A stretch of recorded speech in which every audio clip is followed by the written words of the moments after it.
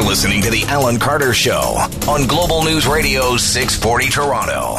Welcome to the program. Thank you so much for being with us. And what happened to summer? Goodness gracious. After yesterday, shorts, T-shirts, sunshine, right back to the winter of our discontent that just does not seem to want to go away. I would like to welcome you to Ontario Stan, where the government can cancel your legal agreement to satisfy a political promise. Alan.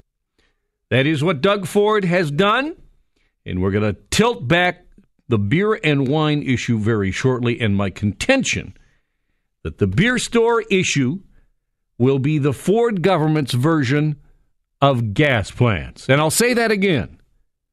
This is going to be gas plants for Doug Ford. Forget about it. I will move on. In a moment, I will come back to that. I will also tell you that in our second half, our investigative team, in the second half of our program, our investigative team joins us. And they've uncovered frightening information about industrial cities in this province and the rate of cancer and other diseases. It is some frightening information that you need to hear. And then later on in the program, we're going to talk about polls and which polls you trust, and should you trust polls. But first, we are going to talk about casinos. Casinos. What do you think about having a casino at Ontario Place? I'm going to tell you, probably you think that that is a dumb idea. And so today, essentially what the Ford government has done after a terrible no-good Monday in which they had to backtrack on municipal funding and then also went after the beer store in a weird way that we're going to dig into in a moment. So then today, with no consultation whatsoever with the city, they announced, well, we're going to have a press conference outside of Ontario Place. And the city's like, well, about what? You didn't even talk to us. So what do they do? Here now is the minister in charge of the file. This is Michael Tibollo, the Minister of Tourism, Culture and Sport, crowing on about how the provincial government is not going to do something stupid. I want to be clear. Our vision for Ontario Place does not include residential developments or casinos. Thank you. So Ontario has ruled out a casino. I really don't think anybody would have wanted this. I think that what would have happened is there would have been a sustained campaign from the city, probably led by Joe Cressy, and 3 weeks from now, the premier would be in front of his door going, well, we're a government that listens. That is a terrible Doug Ford impression. That is not a Doug Ford impression. It's an essence, not an impression. It's an essence. So the government, as you heard in that clip, has also ruled out residential uses at Ontario Place. That was previously announced. So there you go. They're still taking submissions. What would you like to see at Ontario Place? But let us talk about the main issue that we're dealing with this segment. Buck a beer. And the announcement that the government is going after the beer store. Let's take you to question period now. And here is NDP leader Andrea Horwath teeing up our next subject matter. The Premier and his caucus and his cabinet like to call everybody fear-mongers. Well, they're nothing but beer-mongers, Speaker. That is Andrea Horwath. Zing! I wants me that beer. Well, it's all about beer.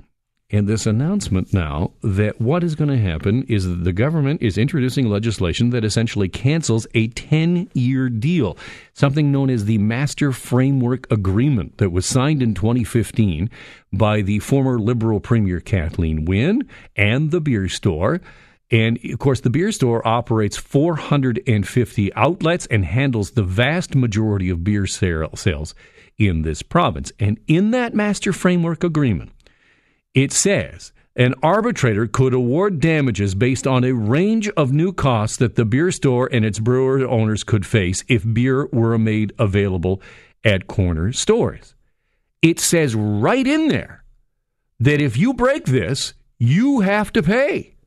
And it also says right in that agreement that a change in government and a change in legislation cannot cancel the contract.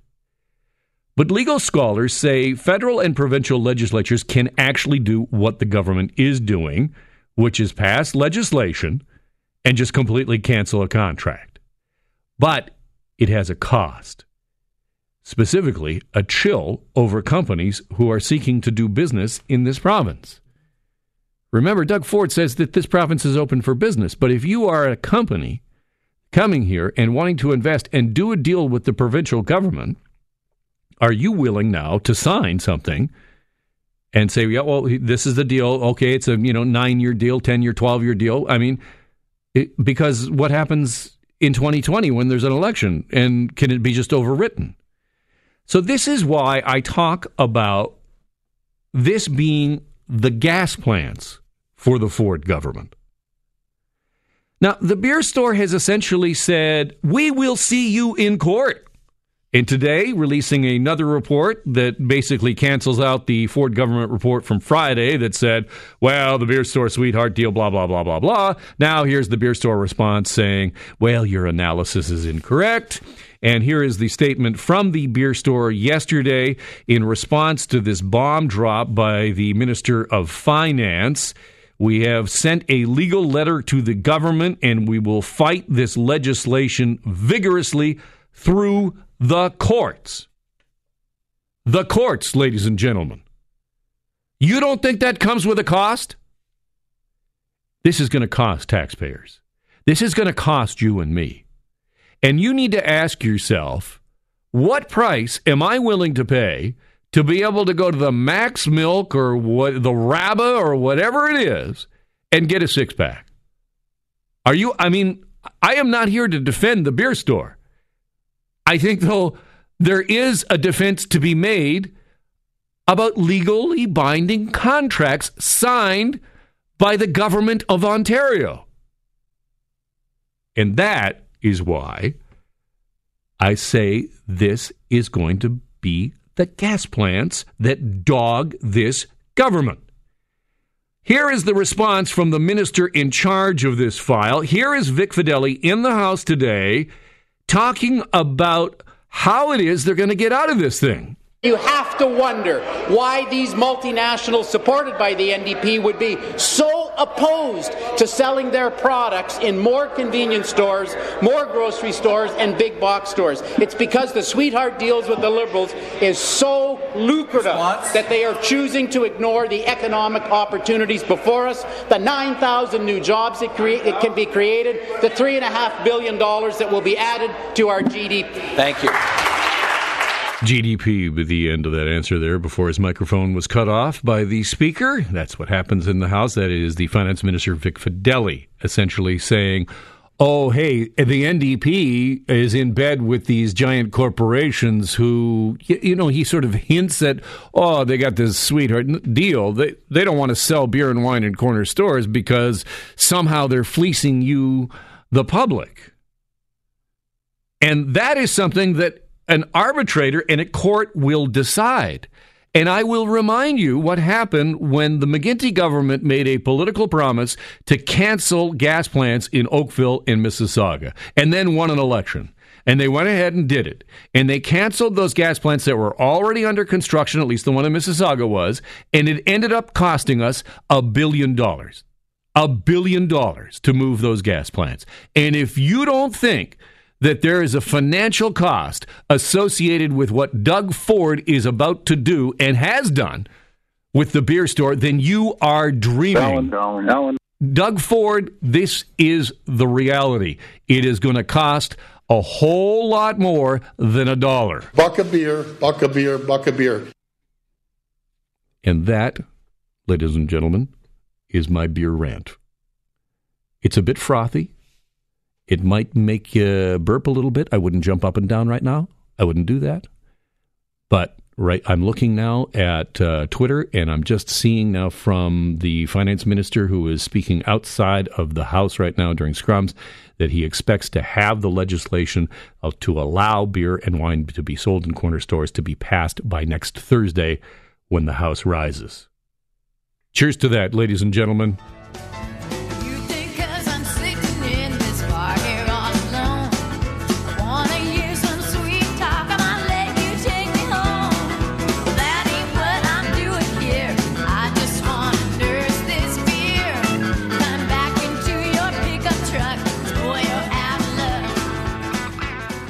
Time to talk a little bit of Raptors. Game 1 of the finals goes this Thursday. We are waiting on the Raptors to take the stage at OVO right now. We're watching that. They were supposed to begin a media availability about 35 minutes ago. But when you are in the NBA, you do what you like. When you are in the finals, you come to the table when you want to come to the table, and that is precisely the truth of it. And if you've heard this program before, we've talked a little bit about the difference between political reporting and sports reporting, and I'll tell you what, if the premier was this late for a planned news conference, there would be 9 or 10 reporters just tweeting like mad about how outrageous this was, and how could this guy possibly run a government? He's late. When it's NBA players, it's like, hey, take your time, whatever you like. Sure. So we are going to take you there if anybody actually does sit down and start talking, especially my doppelganger, Nick Nurse. I don't know if you know this, but I have been accused a number of times of looking much like Nick Nurse. Wow. Yeah. And recently, while covering the conference finals, I actually said to Coach Nick Nurse, I said directly to him, I said, I don't see it, but my family all tells me I look like you. And he just looked me square in the eye, shook my hand, and walked away without saying a word. And that's that. I want to read to you a little bit of Scott Stinson's work in the National Post. And Scott and I have actually talked on this radio program about the difference between political reporting and also, sports reporting. For example, in political reporting, you can say to somebody, I look like you, and, they might say something back to you, but in sports, I guess not. But Scott has written this great piece in the National Post for the bandwagoners out there, and I want to talk to you. If you are not a huge NBA fan, and so many people are not, here is a bit of a guide with help from Scott Stinson on what to look out for in all of this. For example, let's begin with Golden State Warriors. And Scott Stinson asks the question, what kind of dumb name is Golden State anyway? Well, that's a fair point. He writes, the Warriors began life in the late 1940s in Philadelphia. They moved to San Francisco in 1962. They were the San Francisco Warriors for 9 years, then moved around the Bay to Oakland. But because they didn't want the San Francisco people to completely abandon them, they didn't just call themselves the Oakland Warriors, thus Golden State, which has been a California motto at times. Of course, the idea that they represent the whole state makes no sense since there are 3 other NBA teams in California. And you may know that this is the last year for Oracle Arena. This is the last year for the arena in Oakland. The team will move to a new arena in San Francisco next season. There is some thought they just may change it back, and that after next year, they just may be the San Francisco Warriors again. So that is a possibility. Now, obviously, the Warriors are good. They have won the last 2 championships. They've won 3 out of 4. So what makes them so good? Scott Stinson writing in the National Post. Well, they've revolutionized basketball. When point guard Stephen Curry hit 286 three-pointers in that first title season that the Warriors had, it was a new record. Only 2 players had hit as many as 260 in the previous 20 years. Then, the following season, he hit 402. That is 402 three-pointers for Steph Curry. And his backcourt mate, Klay Thompson, hit 276. And it has revolutionized the way basketball is played. Now the 3-ball, everybody's bombing from 3. Curry and Thompson are arguably the 2 greatest long-range shooters of all time, just because they do it so much. And compare it to Larry Bird. He was NBA MVP in 1986. You know how many times he hit a 3? 82. That gives you a sense of how different this game is. Now, that is certainly part of it. Curry and Thompson are deadly. They're known as the Splash Brothers. But we haven't even talked about Kevin Durant yet. Kevin Durant is 6'10", and he has the skills of a shooting guard. He's a former MVP, two-time Finals MVP, and he was leading the playoffs in points per game ahead of Kawhi Leonard when he was hurt in Game 5 of the second round. Now, he is out because he's got some kind of calf thing, they say. So he's not going to play Game 1, but he may come back. So you think to yourself, well, so that's okay. The Warriors have struggled without him, right? No. They have won 5 straight. 6 if you include the game he was hurt. So, wow. That's a lot of firepower. This does not bode well for the Raptors.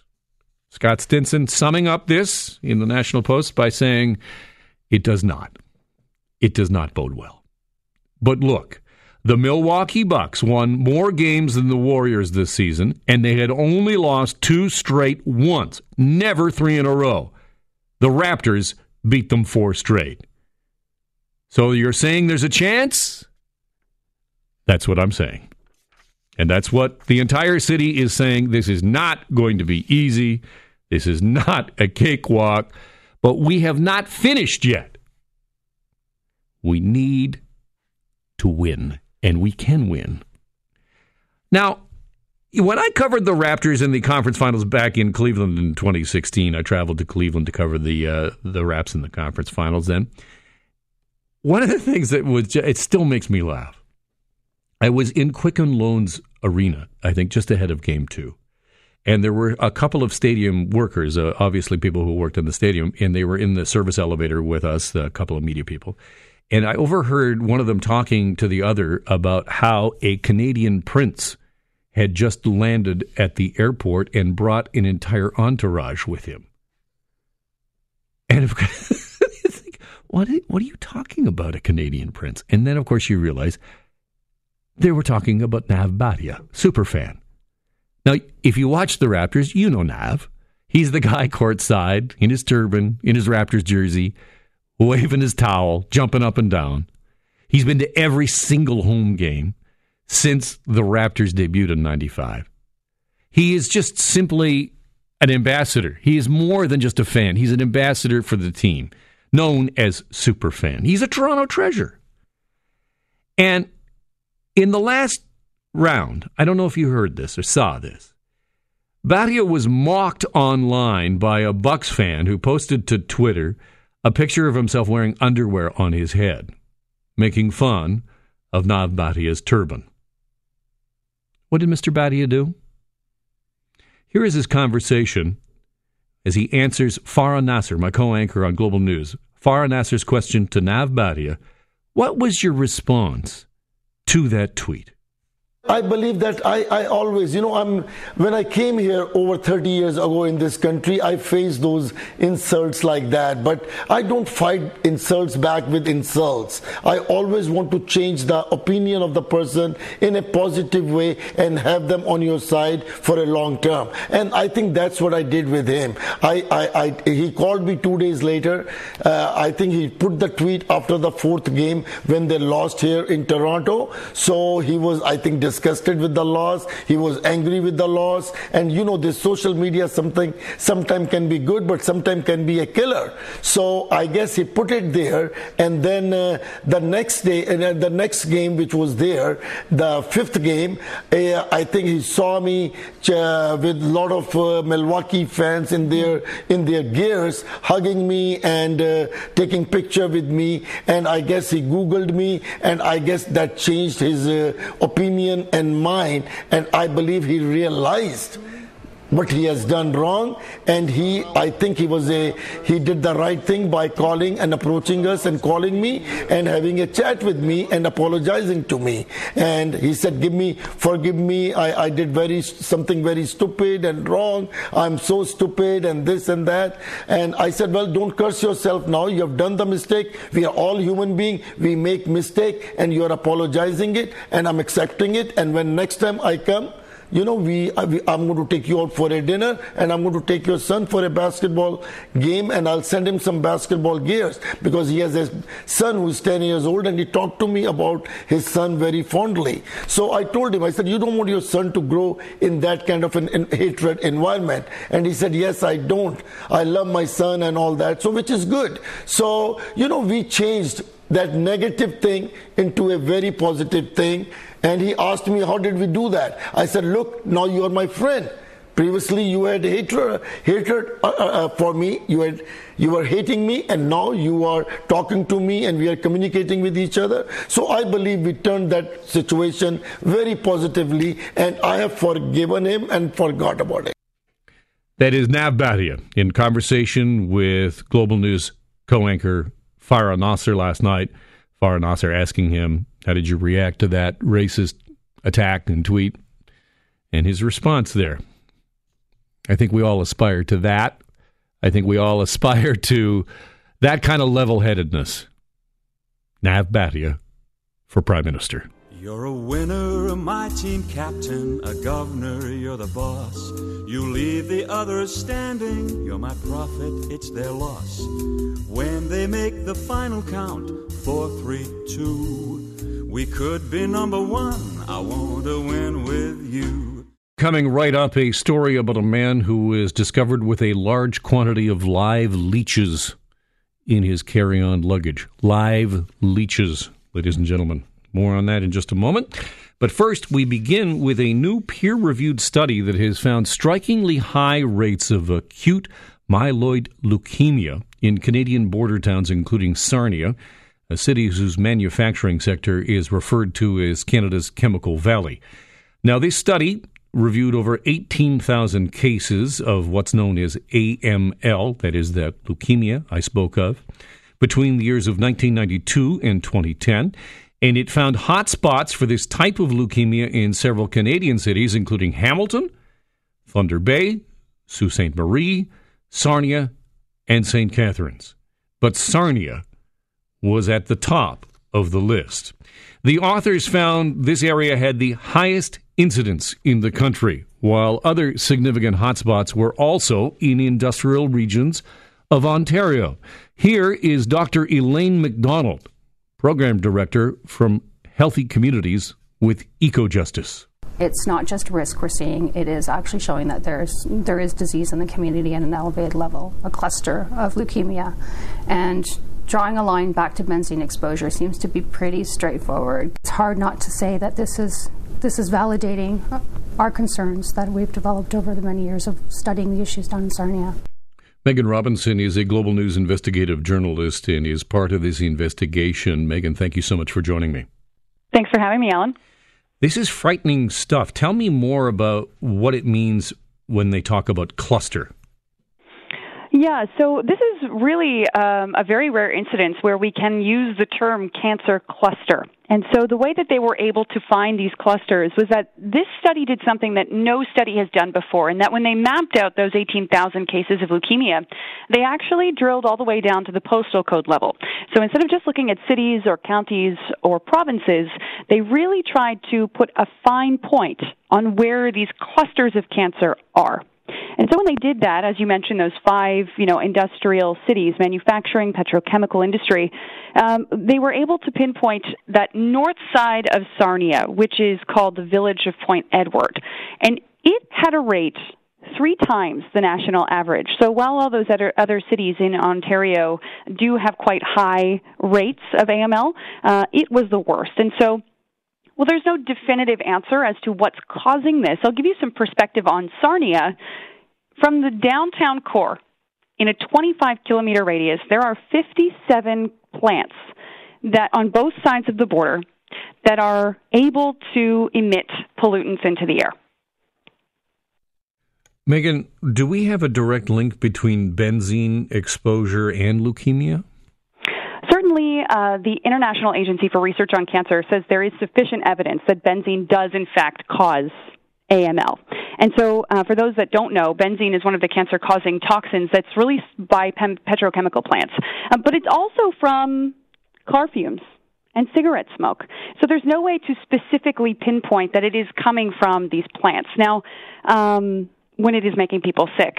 There are regulations. Ontario actually has the most stringent levels of benzene standards. So what that means is that those plants can only emit a specific amount of benzene that's measured on an annual basis. Now, we crunched some numbers from some StatsCan data that we received. And in 2017, a part of Sarnia called the Amjwang First Nation was 3 times that regulated limit.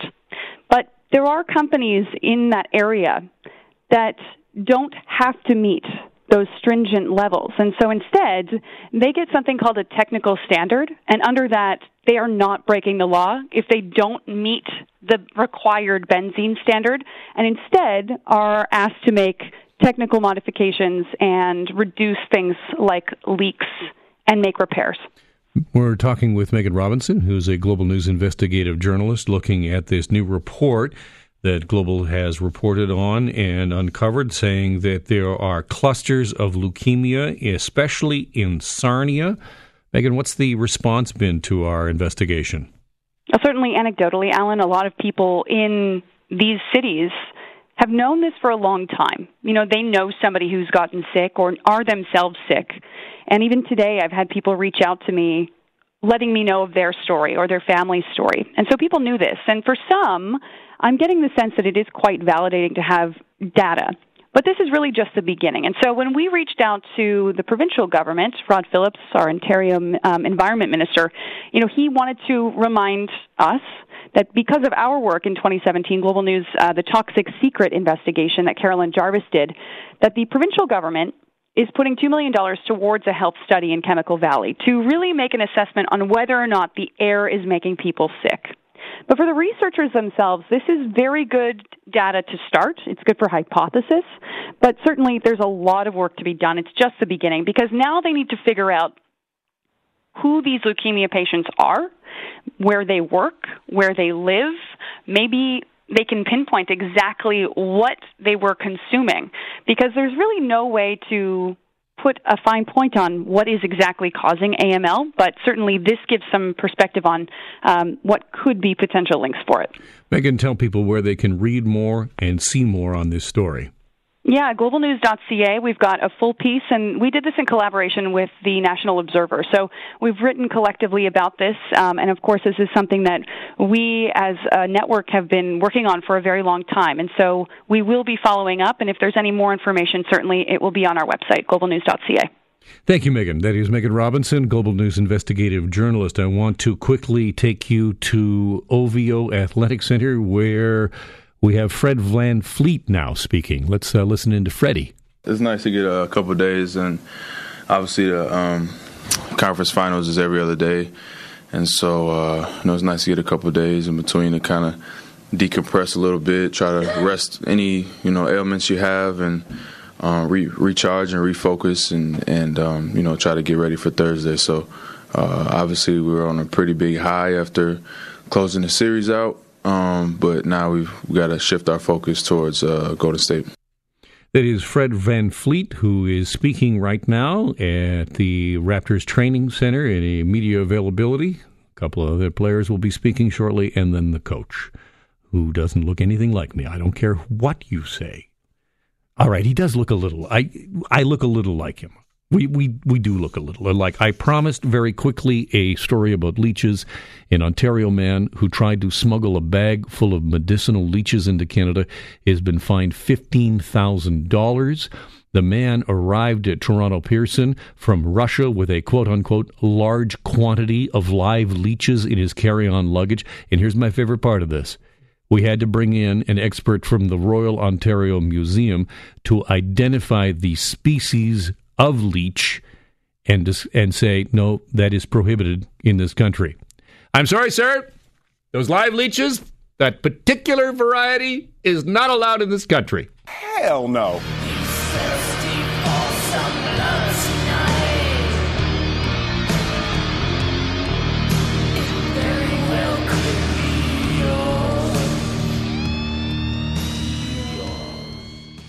338 Canada is a project that looks at statistical models of electoral projections and looks at polls. And the website has been created by Philippe G. Fournier, who joins me now on the phone. Philippe, thank you so much for being on. Thanks for reaching out to me. A grand total of 142 federal polls were published since January 1st, 2017. What did you find out when you looked at that polling information? Well, it's very interesting that this polling information for the layperson, for the person that does not follow polls on a regular basis, it may look like a lot of data, but when we scale it back, you realize that's only 5 or 6 polls per month, or about maybe one or two polls per week, and so it is not that much. And what I realized in my research is that most of those polling firms basically say the same thing. Their numbers are not always the same, of course, because it's statistical data and there's noise and there's fluctuations in the numbers. But most of the polling firms, tell the same story, basically. But when it comes to actual voting day, and, the politicians love to say there's only one poll that counts, how accurate are they? Well, in 2015, that's a very good question, and people, of course, will want to know which polling firm has the best record. And in 2015, you had 6 pollsters that were within what I call the 3-point radius. So you look at the number that they had on their last polls for the Conservatives and for the Liberals, and within that 3-point radius, there were 6 polling firms, including Main Street, Ipsos, Léger, Innovative, Nanos, and Forum Research. So they all had different numbers, but they were all together hovering around the same final conclusion, which is that Justin Trudeau was going to win a majority government. So you consider a 3-point swing to be like a horseshoe, sort of like just leaning in there on the post? That's what I would say. I mean, of course, every polling firm and every polling firm president that I've talked to say that their numbers are the best and the others don't know what they're doing. Sure. I mean, isn't that the truth? I tell you, you really go out there and contradict a pollster at your own peril. Because, man, they will, I tell you, the Ipsos folks, they will call you and they will just hound you with statistical information. And sometimes, that's the reason that I think my website became more popular, because it takes all the polling data. It does not just take 1 or 2 sources. I take all the polling data from professional firms with scientific polls, and I average them out to have a clearer picture for the layperson, for the average citizen that looks at all these polls and all these numbers, which can seem confusing.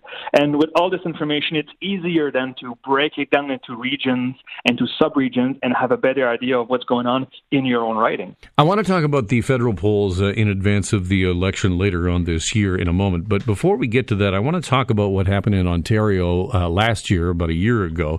Right. And at this point in the election a year ago, we had Forum Research, and you write about this, we had Forum Research beginning by saying that the Progressive Conservatives being led by Doug Ford were ahead by 7 points. And then late in May a year ago, Forum suddenly switched and 14-point lead for the NDP, which led to a kind of, oh my God, the socialist hordes are coming reaction. And then it swung back 6 days later. So how do you account for that?